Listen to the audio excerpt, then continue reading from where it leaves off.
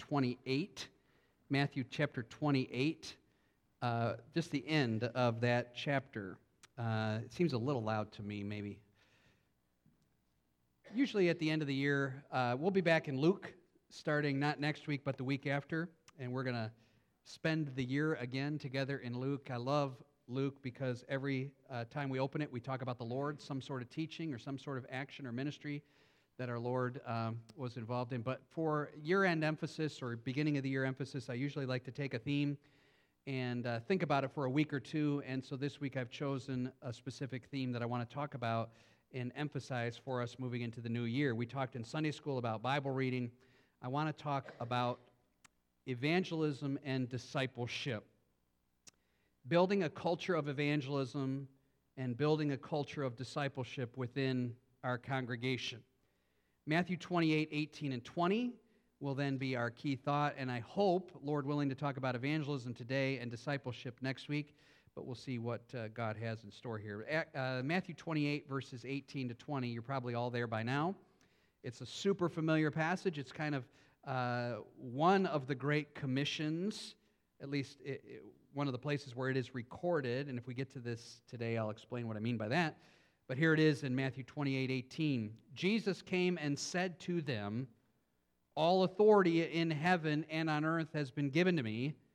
Go therefore and make disciples of all nations, baptizing them in the name of the Father and of the Son and of the Holy Spirit, teaching them to observe all that I have commanded you. And behold, I am with you always to the end of the age." In this passage right here, we have the Lord's instruction on what the church is to be doing while He's gone, and He's still gone. So the church is supposed to still be doing this. Evangelism is the phrase, make disciples.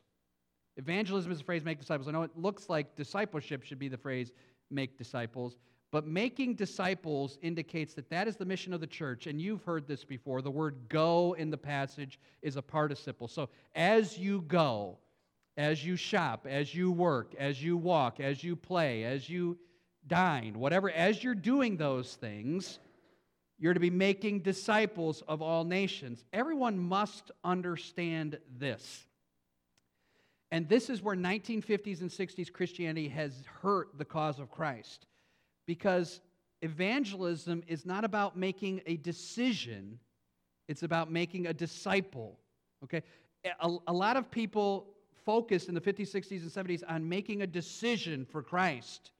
And that making of the decision was emphasized or pictured in the walking of an aisle or the signing of a card or the date in our Bible when we made that decision. Well, many people in my life, in the churches that I've worked in, have made a decision and then made another decision to stop trusting that decision, if that made sense.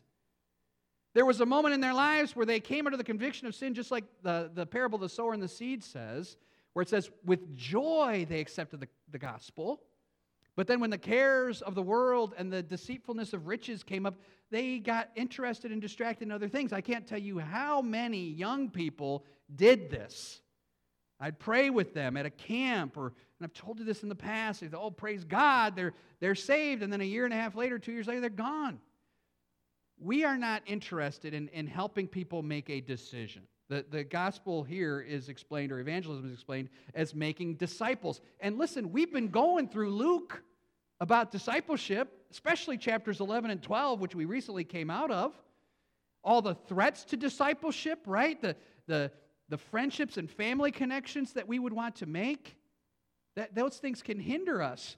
The gospel has come to break families apart, and we have just, sadly, even an example that came to our attention last night of a family that we know, of a child who has gone so wayward and is involved in terrible sin, yet is still embraced as a believer by mom and dad who sat in church and heard the gospel. Well, this makes no sense. No, the Bible says if we are practicing any sort of sinful habit, whether it be living with someone who is not our wife or some sort of homosexuality or we're a constant thief or murderer, right? But that person's still a Christian because they did what?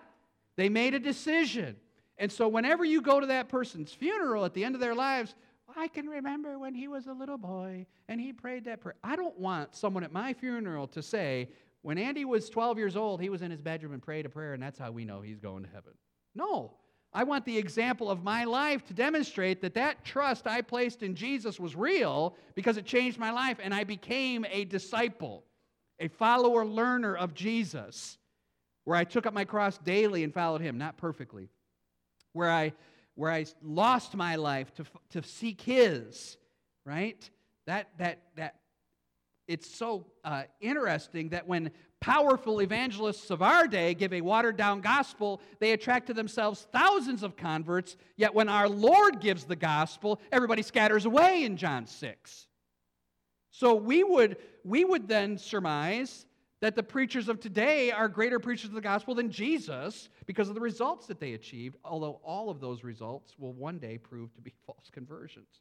When you think about the parable of the sower and the soil, 75% of the people who are given the gospel end up rejecting the gospel. Churches are full of unregenerate people who think they are saved and are counting on their salvation because even though their lives bear no resemblance to that of a Christian, they point to some date that a pastor wrote in their Bible. We are to make disciples. That is the evangelism part. The discipleship part, which we'll get to next week, is teaching them to observe, verse 20.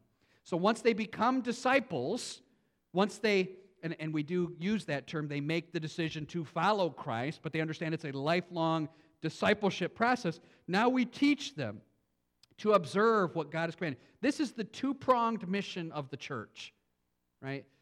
As far obviously the church exists to glorify God, number one, but the evangelism discipleship mission until Christ is returned is something that I want to focus on this morning. I read a small little book on evangelism this week, and here were 4 main points. This isn't even part of the message, but I'm just going to give it to you extra. That the 4, Max always complains because not always complains, don't get mad at me, but I got 3 of the 4, so this isn't nothing. Don't even write this down. But this is how one person expresses the gospel, okay? There has to be teaching. There has to be the teaching of the gospel. The teaching of the gospel has an aim, and the teaching of the gospel has the aim to do what? That would be the 4th point. Now you help me with that. There has to be teaching. There has to be the teaching of the gospel, point 2. There has to be the teaching of the gospel with an aim or a purpose. And the teaching of the gospel's aim is to what? What would be that last thing? What is the aim of the gospel? Yeah, to persuade someone to follow Jesus.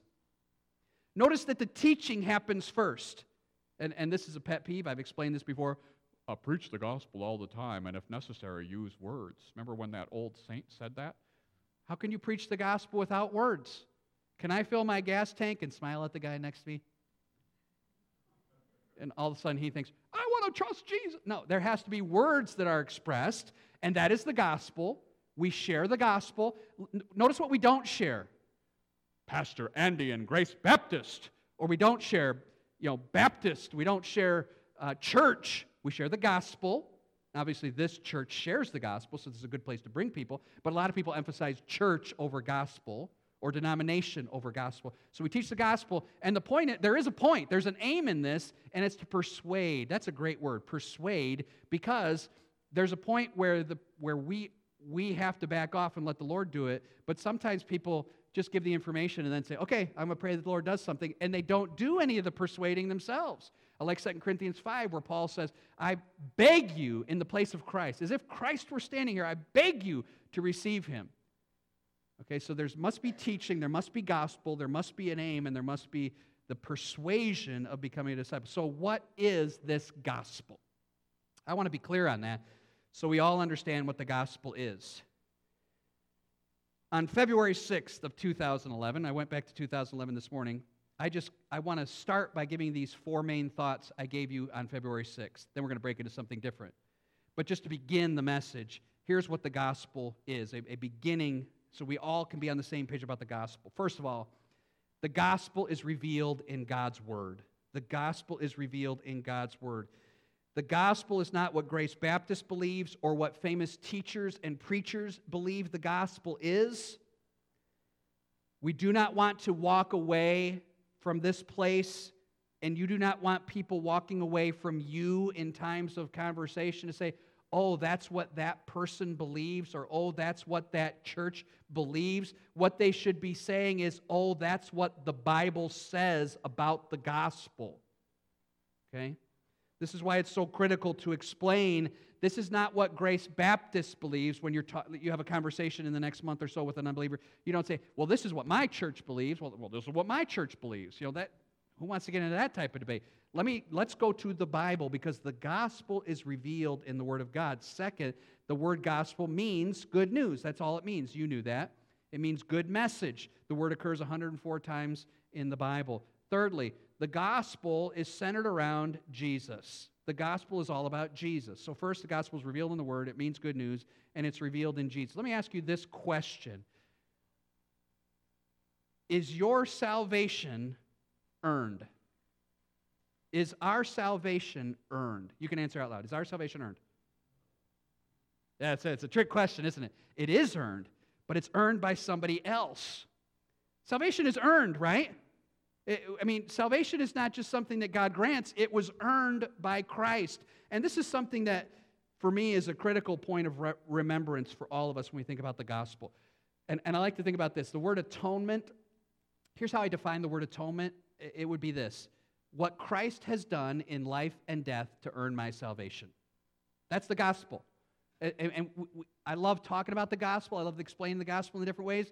And I've come to summarize it lately in that small sentence. The gospel is what Jesus did in life and death to earn my salvation. Now, the key phrase in there is in life and death, because a lot of times we just rush to the cross and focus on his work at Calvary instead of thinking about what he did in his life. So 2 questions. We're still on point 3 about the gospel being about Jesus. 1 Corinthians 15 says, I delivered unto you, which I also received, that Christ died for our sins according to Scripture, and he rose again according to the Scripture, right? We've all heard that passage before.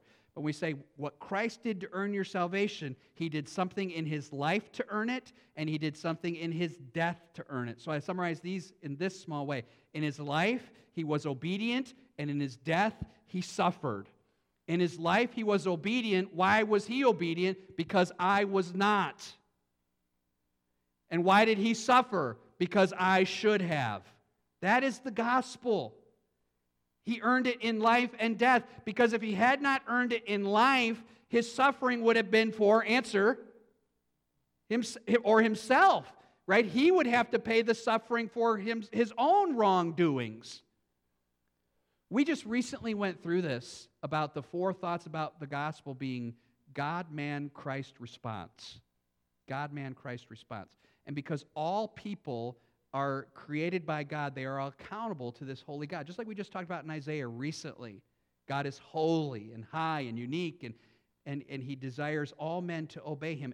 And the instant we are conceived, Psalm tells us, in sin. It doesn't mean the act of sex was a sin, and that's why we are sinful. No, it means that the conception of a human being, it goes without saying that human being, however infinitesimal that unborn child is conceived in sin, and that bears itself out in our actions, so that we are sinners by nature and sinners by action. We cannot be the obedient, faithful sons and daughters of God that we are supposed to be, so we are destined for punishment. 2 Thessalonians chapter 1, verses 3-9. He will come in flaming fire and punish those who did not obey the gospel of God.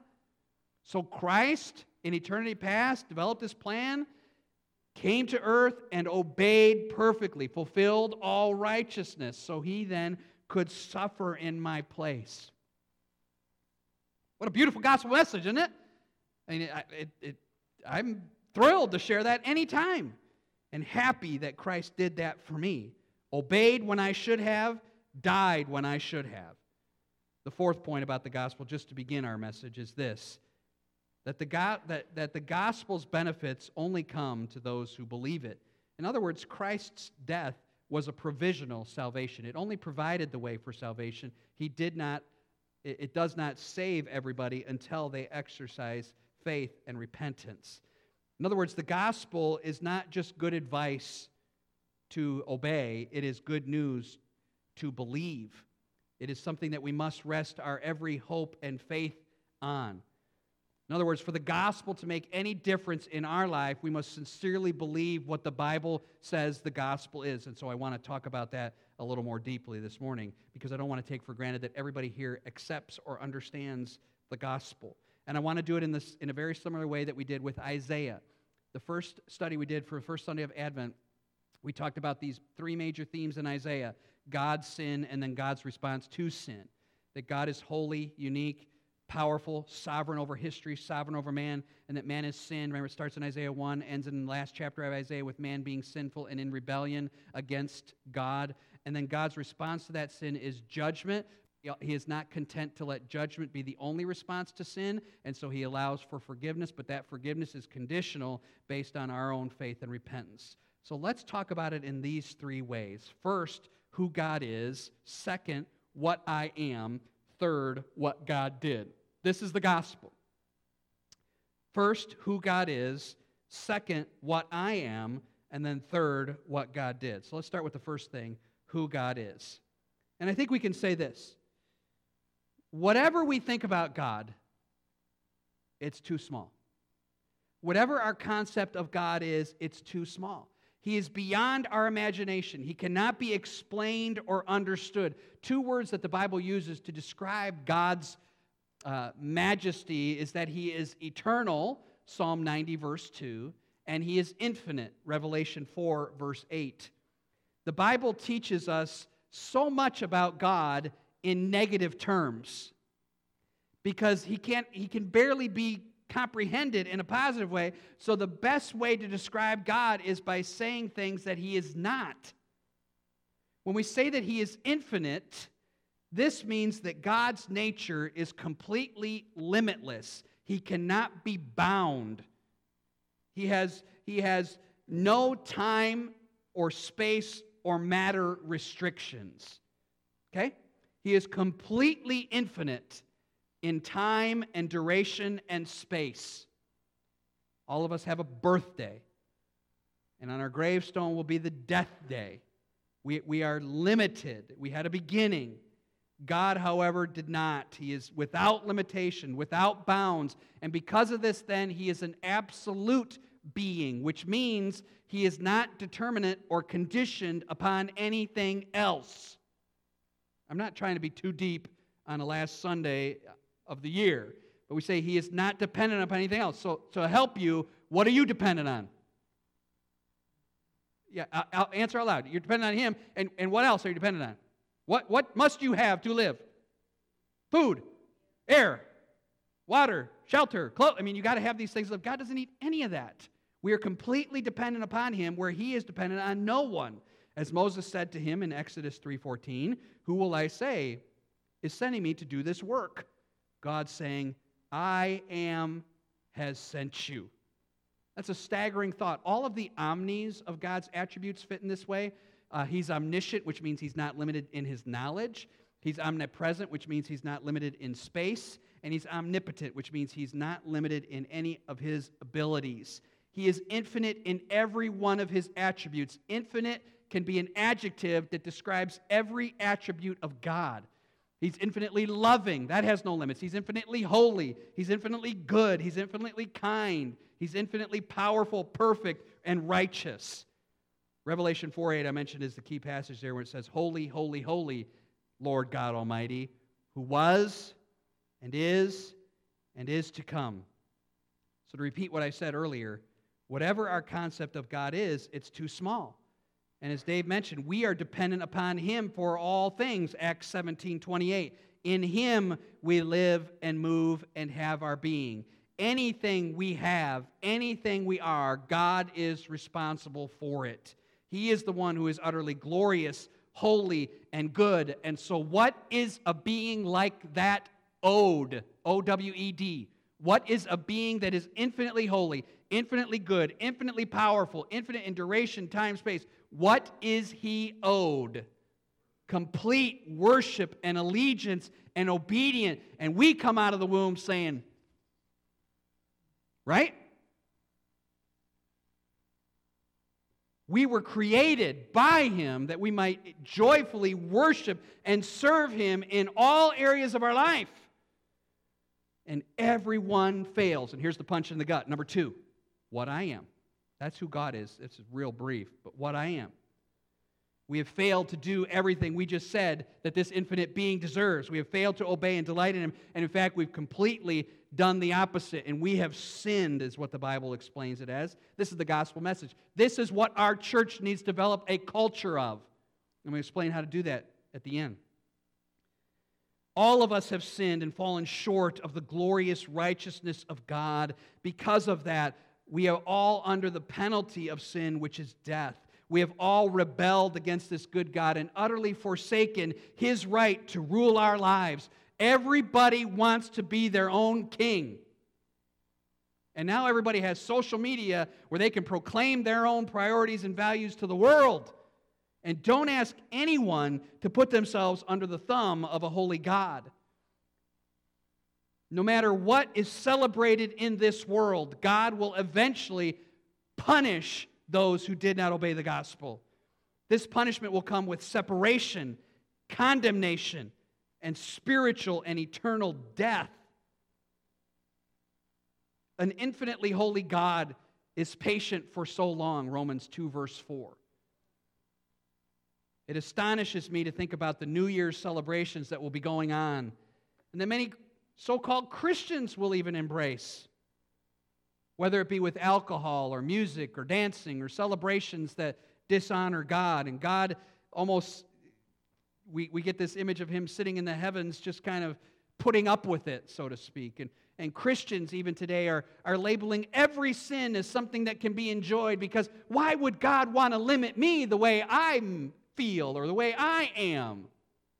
Who are you to tell me this is wrong? Again, this is not what Andy thinks or the church thinks about the gospel. It's what the Bible says. And God says, no fornicator, no homosexual, no effeminate, no thief, no adulterer will ever inherit the kingdom of God. So you almost want to tell these individuals that are engaging in this sin, totally separating themselves from God, say, you better enjoy this now, because this is it for you. Not in a gleeful way, but in a tragic and sad fashion, sharing with them that they are destined to be separated from God forever in hell, completely incapable of saving themselves. There's nothing we can add that would merit our salvation. So what did God do? Number 3, what did God do? In Romans 8, this is what verses 3 and 4 says. For what the law could not do, and that it was weak, God did. In other words, the law cannot save. But God did this by sending His own Son in the likeness of sinful flesh. God's love was so great that it reached down to us in this helpless and hopeless condition. And His Son, in the likeness of man, born in a manger, living a completely perfect, obedient life, then suffering at the hands of wicked men, died the substitutionary, vicarious death for me. He, in my place, 1 Peter 2:24, bore our sins in His body on the tree. He, 1 Peter 3:18, died for all, the just for the unjust. 2 Corinthians 5:21, God made Jesus to be sin for us, that we might be made the righteousness of God. And the verse I read to start off our worship service this morning, Romans 5:8, while we were still sinners, say it, Christ died for us. Substitution is the best word that describes our salvation. He took my place. He lived the life I should have lived so He could die the death I should have died. Now, what is our response to that? Just because all these things are true, we must, each individual must, I wish I could do it for my children. Don't you? I wish. But each individual has the responsibility themselves to put their faith and trust in Jesus' sacrifice alone to save them. We don't complete or finish any work by adding anything to it.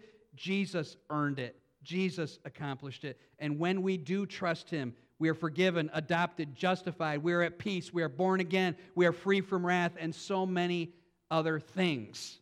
That's the gospel. That's about 10 minutes of the gospel. Who God is, what I did, what God did. Now, we as a church, this is why we're talking about this. We're going to move to the end here, but we as a church got to embrace this. You have to embrace this, okay? It's not enough for Andy to embrace it. You have to. All of us do. We must value this message. So how do we demonstrate that we really value the gospel? If I said, everybody raise your hand who values the gospel, probably by peer pressure alone, everybody would raise their hand. How do you prove that you value the gospel? Do you really value the gospel? How do you prove it? I want to give you 2 ways. How do you really prove that you truly value the gospel? First, you depend upon it yourself. You depend upon it yourself. Isn't it interesting? Okay, I would say that the best 2 New Testament books on the gospel, what would you say? Just for kicks. What would you say? What are the best New Testament books explaining the gospel? Okay, I'd say Romans, and let's talk letters. New Testament letters, that obviously the Matthew, Mark, Luke, John are great gospel messages. Romans is a highlight of the gospel. What's another highlight of the gospel? We studied it for like a year and a half.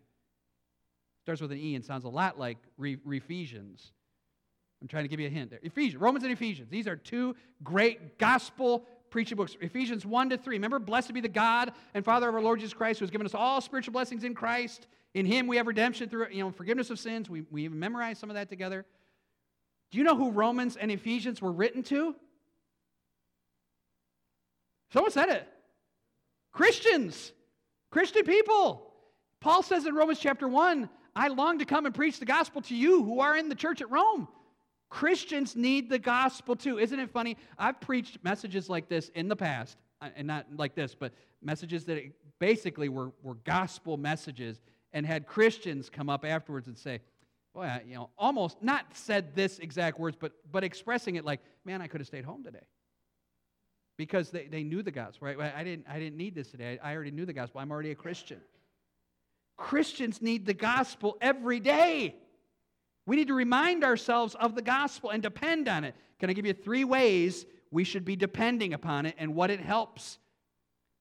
A lot of times, even though we are believers, our heart condemns us because of sin.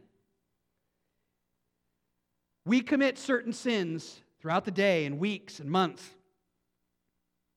that we then, after we commit them, we say something in our minds or to ourselves like, how can I be a Christian and commit these sins? Am I the only one that does that? You're a little bit silent today. Am I the only one that does that? No, I hope not. But I remind myself of the gospel and say that God's acceptance of me is not based on what I do now, but it's based on what Christ did. And so depending on the gospel protects me from guilt. Doesn't mean I won't sin, doesn't mean I should feel free in sinning, but it reminds me that the price for that sin, even that I just committed, was paid for by Christ. I don't have to try to kind of work harder now and overcome that, but it protects me. It also then protects me the other way when I begin to think, well, I'm doing a lot of good things for God. I'm serving Him. He must be pretty happy to have me in His church, in His kingdom. No, it protects us from guilt, and then it protects us, secondly, from pride. Because we say, nothing I can do would ever merit God's approval. And in fact, everything I do for Him after I'm a believer is all empowered by Him. I also need the gospel because when I am tempted to sin, I am reminded of the price that Christ paid. And it protects me from sin. Thinking about the gospel protects me from guilt, protects me from pride, protects me from sin. I read a tweet. I follow very few people on Twitter. Mostly they're pastors or a couple of Detroit Tigers or whatever. But this one pastor this week said, he was quoting from a guy, and I don't remember who the quote was from, so forgive me for that. But it was something like this. The man who, hold on a second. The man who has breakfast on earth but knows he may have supper in heaven becomes much more resistant to temptation. Does that make, I know I'm messing it up, but it's like if we know I'm having breakfast today, I talked about it a little bit, I think it's Sunday school, then go out and chop a tree down. This tree could fall on my head. I could choke on a bone. I know that I had a nice, beautiful, hot oatmeal breakfast, but I may be enjoying supper in the presence of Christ. And because I know that and think about the gospel, that keeps me from sin. Christians need the gospel. Second, we depend upon it ourselves. Is the first way we show we value the gospel. And secondly, and this is last, we share it with other people. if you really value the gospel, you're going to talk about it with other people. Doesn't that seem to make perfect sense? We can't say things like this. Well, Frank he's just good at evangelism, and I'm not.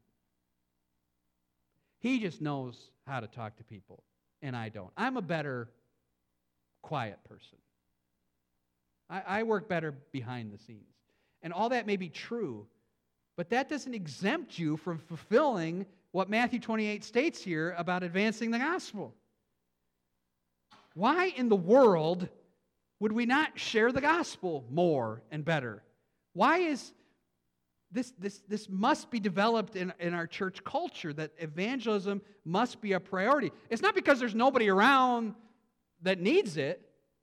In other words, well, hey, we share the gospel with everybody here. I guess we'll just wait now till the Lord comes.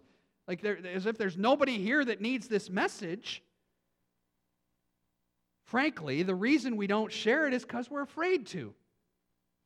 We don't want to be rejected. I understand that. I have those same feelings.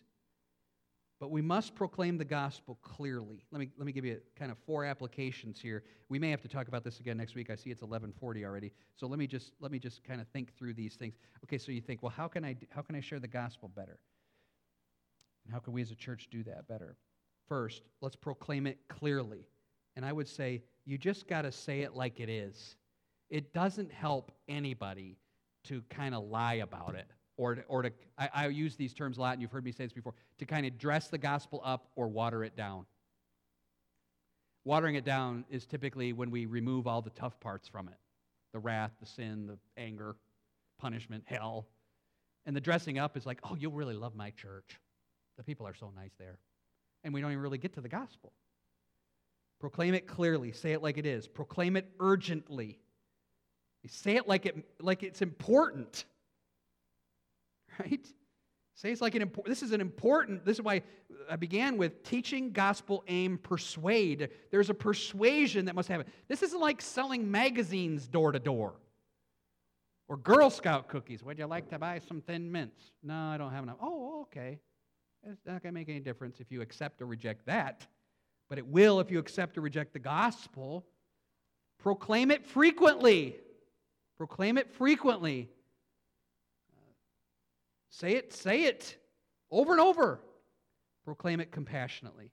Proclaim it clearly, urgently, frequently, and compassionately, because it is desperately needed. There is a world around us that is incurably sick, Jeremiah 17, 9-10, whose hearts are desperately wicked. And they need to have the same Savior pointed out that John the Baptist pointed out when he came. There's the Lamb of God who does what? Takes away the sin of the world. And he has provided this complete atonement where nothing needs to be added. He died in your place. If there's something we as a church can improve on, this would be we'll probably move on to discipleship next week just because I want to do it in 2 weeks. But as we close, I want you just kind of think about, how did I do last year at sharing the gospel? Who are people I can share the gospel with this year? And again, we're not talking about inviting to church. We're not talking about, Grace Baptist. We're saying, who can you go through this gospel with? Who can I give a tract to? Who can I share the Bible with? And let's all seek to do a better job at that with God's help. Let's pray. Father, we are grateful for the gospel. We are happy to know what Christ did for us, and we desire boldness in our gospel witness. Please help these brothers and sisters who I know desire to share the gospel, or give them opportunities, give them powerful speech and clear, concise language to share the gospel with. And then, God, you do what we can't. We know that you have to eventually convict the heart of sin, and so we pray that you would do that. But, Father, help me. Let this culture of evangelism in our church start with me. Help me to be a person who shares the gospel with people I come in contact with, whether they be strangers or acquaintances or friends. God, we rub shoulders with people all the time. Help us to know how to say a word. We've talked about this in the past. Just give us new vigor to do this in the new year, that we might see much fruit accomplished as a result. And we pray these things in Christ's